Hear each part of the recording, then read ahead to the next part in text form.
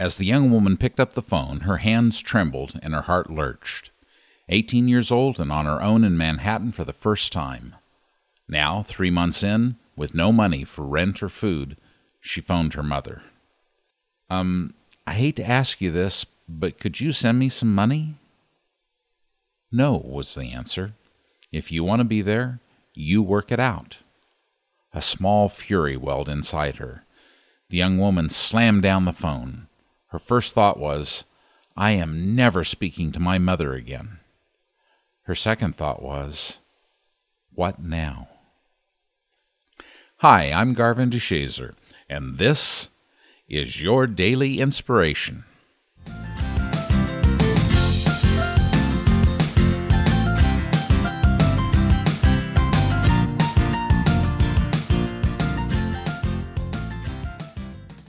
Born in inner-city Cleveland, Ohio, to parents who worked in a psychiatric hospital, her mother and father divorced when she was 4. She still recalls the daily abuse from her early years.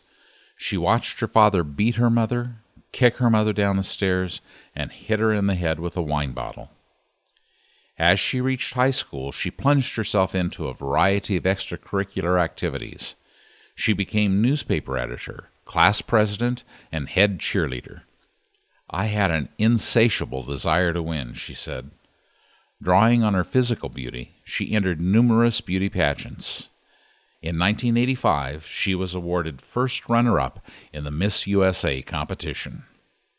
It seemed she had it all, beauty, brains, and talent, yet an emptiness gnawed inside her. Longing to break out of her home environment, Halle Berry moved to Chicago and modeled there for a year. In 1989, she moved to New York City. I took my modeling money, and when you're that young, I thought, I've got some cash. Well, here in New York City, 3 months later, I was out of my cash. Her mother, who had driven her to the city, had doubts from the start that Halle's plan would pan out. When Halle called her mother for money 3 months later, she refused to rescue her. If you want to be there, you work it out, her mother said. Figure it out or come home. I was so mad that I didn't speak to her for a year and a half, she says. But looking back, that was probably one of the best things she did for me. Unable to pay rent, she moved into a homeless shelter where she stayed for several weeks, and then into a YMCA. While in the shelter, she got a job waitressing and then bartending. That was rough, she says, but quitting was never an option. I wanted to prove to everyone that I could support myself. You say I can't? Watch me. I'm going to figure this out. So, she figured it out. She began taking weekend classes at Second City, an improv school in New York City.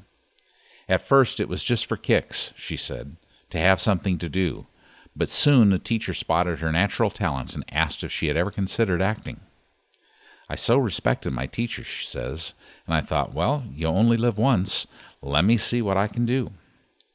She started studying with a prominent acting teacher noted for his ability to cultivate spontaneity and authenticity in actors. That's when I really got serious about acting, she says. By the end of that year, she was cast in an ABC television series filmed in New York City. During the filming, she lapsed into a coma and was later diagnosed with type 1 diabetes. Never one to back down from a challenge, she managed her health and persisted in her career. I became a person who knows that I will always make my own way, she says. This determination has marked all areas of her life, in particular as she faced multiple failed relationships and divorces. I'm learning that I'm fearless, she says. I had so many fears as I went through my third divorce. I was afraid to do that, but I was more afraid of living unhappy. It's teaching me, don't be afraid of what people will think about the choices you make. We have to live for ourselves. So how did Halle Berry overcome a traumatic childhood and learn to pave her own way? She made a choice about what she wanted. She refused to give in to the temptation of being rescued, and she fearlessly persisted until she lived the life she dreamed. What obstacles do you face that interfere with your ability to reach your dreams? What people or factors enable you to give in to the seduction of being rescued? Are you willing to say, I am strong and I am capable, and pave your own way today? Thanks for listening. May your day be filled with love, laughter, and joy. Bye for now.